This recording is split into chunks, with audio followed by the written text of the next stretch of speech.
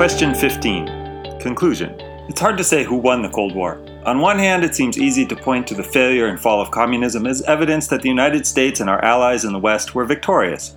But although the communist economic system has vanished, political oppression and dictatorship live on in many of the nations that were our Cold War enemies.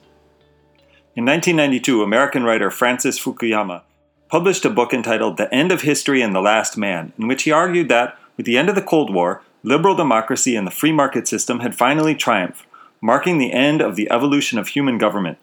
Do you think he is correct? Did our economic system and form of government win the Cold War? Or perhaps insightful, calculating leaders are responsible for the victory. Certainly Presidents Harry Truman, Dwight Eisenhower, John F. Kennedy, Richard Nixon, and Ronald Reagan would fall into this category. Then again, maybe this is the wrong way to think about victory. Rather than assigning a win to a country or a person, we should think about who benefited the most from the outcome. Perhaps we should say that humanity won the Cold War, since the threat of nuclear war has fallen and because so many more people enjoy basic freedoms and greater prosperity. But of course, can anyone really win a war in which there are no face-to-face battles? Can you say that someone won a war if it took more than 40 years to achieve victory? With all the suffering that conflict caused, did anyone win? What do you think? Who won the Cold War?